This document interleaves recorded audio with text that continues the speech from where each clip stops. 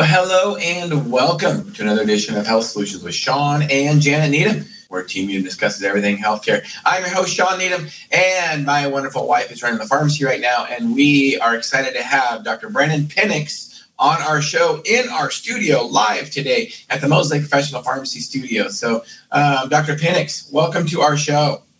Thank you very much for having me. So introduce yourself a little bit, where you went to school, where you grew up, all that kind of stuff, and then why you're running for hospital board. So I was born in Michigan State and born in Lansing, moved with my parents to the East Coast and grew up in the Philly area between New Jersey and Pennsylvania. Wound up going to college at Swarthmore College at the suburbs of Philadelphia, and then went to Philadelphia College of Osteopathic Medicine, joined the Army. Did 7 years in the Army as a general medical officer, performing duties such as the Warrior Transition Battalion surgeon, trying to improve and rehab people who were injured in combat and try to get them back to duty and or find them new employment in the civilian community. I then left the military and became an occupational medicine physician and was brought here by Samaritan to try to start an employee and occupational medicine program. Okay, and now you are running for hospital commissioner, public hospital district number 1 commissioner, correct? Yes, I watched a variety of colleagues leave the hospital and choose to go elsewhere and not really stay in the area. I came to the conclusion that for my own specialty, that public hospital systems and hospital systems in general just don't do a good job with the marketing aspect of occupational medicine. We work more directly with employers and rather than insurance companies. And so I elected to start my own practice and leave the hospital and try to continue the mission as a independent clinic, seeing that it would offer me more opportunities to be flexible and work with the area employers to bring more business to the community. Awesome. So what makes you think that you are qualified to be a public hospital commissioner, and how would you be different than what the commissioners are doing now? I think it'd be very important to have a physician member of the commissioner staff, simply because we have a very frequent turnover of physicians at the hospital. It seems that most of the people are 3 and done, or 2 and done in completing their commitments and leaving. I think we need to focus on figuring out exactly why people are leaving. I don't feel it is simply facility driven, where they were leaving for newer facilities. I think it has to do with the people that you're recruiting. It has to do with individual motivations. You can't generalize it to being a new facility. Yeah. So let's talk about the most recent thing that happened at the hospital and the levy. There was a recent levy that passed. What are your thoughts about the levy? My feeling is that this is a public hospital. They already received taxpayer funding, and they had actually received a big USDA loan to fund the hospital. So I was very confused when a levy was put forward. Other than that, to my understanding, the maximal price was higher than the loan they had received from the federal government. And so then they turned to the community. I feel that if we had better worked our financial situation and taken into account a lot of different factors, we wouldn't be at this levy point today.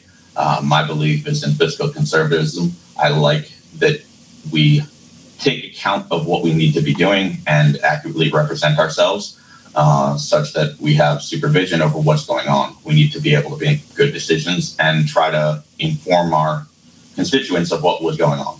And I feel like it was a vote of, if you're not for the levy, you're against a new hospital. And I feel like that's not the appropriate light to shine on that problem. Yeah, I'm with you. Well, first of all, I don't believe in any levy or any bond, and I'm kind of the guy. You're going to laugh at this, but I'm kind of the guy that believes that taxation is theft. So, which if it's not voluntary, if somebody's taking my money non-voluntarily, it is theft per definition. I'm not saying taxes aren't needed, but my thing with levies and bonds is it's just never enough. And I think this hospital levy is a perfect example. They already have, especially when you compare them to other taxing districts, whether it be the fire district, whether it be, let's just say a minimal, junior taxing district like the Mosquito district. Or Quincy Public Hospital that's not requiring a public levy to build right. a facility. And compare Quincy to Samaritan. Samaritan, and most public hospitals, especially Samaritan, I've been on the board of Samaritan, most of their income is fee driven, not taxpayer support from property tax. So most of their money comes from fees. So why do they need a levy to build a hospital is unbelievable to me. And I think it's just because they squander their money like a lot of public hospitals do, like a lot of public entities do. They just squandered their money. It's like the federal government spent a lot of time in the Army, and as the budget year would roll around, fiscal year comes to an end, everybody would try to spend their money so they have the same thing next year. They wouldn't try to conserve things. It was just all about spending what was available. Otherwise, you get less next year. So I think we just need to have better oversight. Oversight is the key. People need to ask appropriate questions. And if you don't know the questions to ask, you've got to, seek input from the outside. Try to inform yourself better about what you're voting on and whether these decisions make sense. And too frequently, I think that it's just a all or nothing. We just, walk along and give the answer of yes, because, again, it's that same thing back to the whole thing with the levy. If you're not for the agenda, then you're against the hospital. And I think you can be for the hospital and not give a yes answer every time to every request. Well, I think, in 1999, I was actually elected as commissioner of public hospital, and we went through a lot of changes, good changes, I think. And one of the things that was talked about is the administration talked about not wanting people on the board that had an agenda. And my thought about that is don't you want people on the hospital commission that have an agenda? Let's say you. I don't think you can ever operate in a vacuum. One person's ideas need to be questioned at all times. We need to take different approaches to the problem and try to figure out what the best solution is. If you don't have a sounding board for your ideas, you can't go to somebody and actually say, okay, well, what are your thoughts? What are you trying to accomplish? What do you think this community needs? It doesn't all need to be just driven by one opinion followed by 5 yeses. Now, I have another question for you. So what are your thoughts? I think, some people think that when you are elected to a public hospital commission that you represent administration or even the hospital.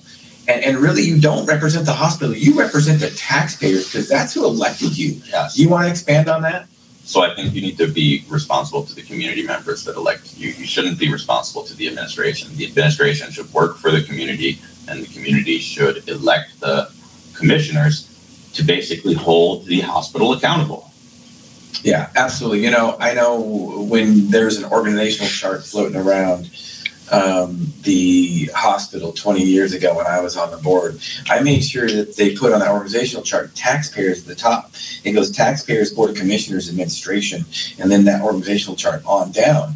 And it's important in a public entity that people realize that it's the taxpayers that should be driving things. And if things aren't going right from the taxpayers, if the taxpayers didn't like the levy, then they need to elect new commissioners so they can and the commissioners can actually drive who the administration is. In the hospital district, in Public Hospital District number 1, Grant County Public Hospital District number 1, Samaritan, the commissioners can actually hire. One of the people they can hire and fire is the administrator. And a lot of this stuff is driven from the administrator, especially if the commissioners are not doing their due diligence. Yeah, it's a top-down leadership, and the commissioner's responsibility is to ensure that the CEO is acting with the best interests of the town. Yeah, that's exactly right. So there was where did the finances go? There was a lot of over the last 3 years, there was a lot of COVID money that hospitals got. And I don't care if they're public, private, nonprofit, for-profit, small, large, they all got COVID money. Those are just the facts. Where did all this COVID money go? Why couldn't they save some of that money to put away so they could make capital improvements and buildings? I mean, I don't get to float a levy or a bond to have somebody build my building. I've got to save money through my operations. Why can't the hospital do the same? I mean, I think there was all that COVID money, but there was also lack of elective surgeries, lack of, other surgical procedures that drive a lot of revenue. I mean, there were large numbers of admissions. Those admissions were the COVID money that was received by the hospital. I can't speak to it. I was not on the board, and we were privy to very little information from that regard. And I did come in 2021, and so therefore it was kind of on the tail end of a lot of those things. And as I came in, it seemed like there was a mass exodus of people out. And so questions I had was how was adequately done and how they were performed, what the clinics did to try to maintain revenue, how they could have done better to keep everybody healthy in the community. I mean, you gotta look at it that way. We're here to try to help the community, and whatever needs to be done to improve care for them is what we need to look at. What type of specialties we're bringing to the area, how you're going to grow the hospital. But to fund a new building of the same size, while legally required under their USDA loan and their mission, seems a little silly as we grow to such large extent with a lot of the new employers coming to the area. Group 14, SELA, 12. There's a lot of big business coming here. And I don't feel like without a good plan how to manage the space that they're leaving, we don't have the plan for the future. So is that true on the levy? The levy is going to be basically the same, the footprint as the building that the hospital has now? Yes, they will have the same 50-bed capacity. I know that's a little bit general because bed capacity doesn't always mean a lot. Like, for instance, Othello Hospital, I think, has a 50-bed hospital, but their revenue compared to Samaritan is a lot different. So what about building size with that levy? Is it going to be bigger facilities? Do we know yet? I think that the plan is to enlarge the emergency department. That's been historically a point where they run out of space. That being said, they have these urgent cares as well, and frequently are closing early at this point in time due to staffing issues. I wonder that even if you're increasing the size of the ER, how are you going to adequately staff that? You're already closing urgent cares some days in the early afternoon because of capacity. You have some places like Confluence, which is not Samaritan, closing on the weekends because they don't have physicians. I mean, a look needs to be had at how you're adequately going to staff, even if you did say there's a larger footprint, how you're going to staff it. Yeah, it doesn't matter what size of building you have. If you can't get people in it, then it doesn't matter, right? And I know when I was in the hospital board 20 years ago, one of the big bones of contention with physicians was that, the hospital was closed to admissions a lot of times, and it had nothing to do with bed capacity, had to do with staffing, and that was the med-surg unit commonly. I don't know how the med-surg unit is staffed now, but commonly they're closed to admissions, and we have to transfer patients out of town because of lack of staffing. So 20 years later, it seems like we're in that same boat. So why is that? I think it's, been a revolution of COVID and increase in temporary staffing, and then the desire to bring costs back under control. I think too much has been spent with, temporary staffing, albeit you have to do what you need to do to maintain your hospital capacity. So if temporary staffing is what you need to do, then you need to look at partnering with some of those places to maintain care for the community. You can't just simply say, okay, well, it's expensive, we don't want to do it. You've got to make some, hard decisions and see what you can't do to promote those people staying in the community themselves rather than relying on it. You need to look at what you're doing to try to get people to stay. Because in temporary staffing, they go all sorts of places. They're kind of like hired guns. Temporary. Yeah. And if you don't treat your workers in the right manner, then they're just going to keep going for that paycheck because they realize that all you are is a paycheck. Yeah, exactly. So as we wind this podcast up, tell me, what specifically are you going to do different than the other 5 members of the board if you do get elected? The other 4 members of the board if you do get elected? What are you specifically going to do different? I think go and communicate with the physicians directly. I can be a resource to them to get their thoughts and points heard. I can provide better input and have better relationships. Being a physician myself, can understand where they're coming from. And in reality, that's kind of the starting point of recruitment and maintaining people in this community. as well as work with the nursing directors to try to understand what their concerns are, whether it be the mother-baby unit or the medical surgical unit.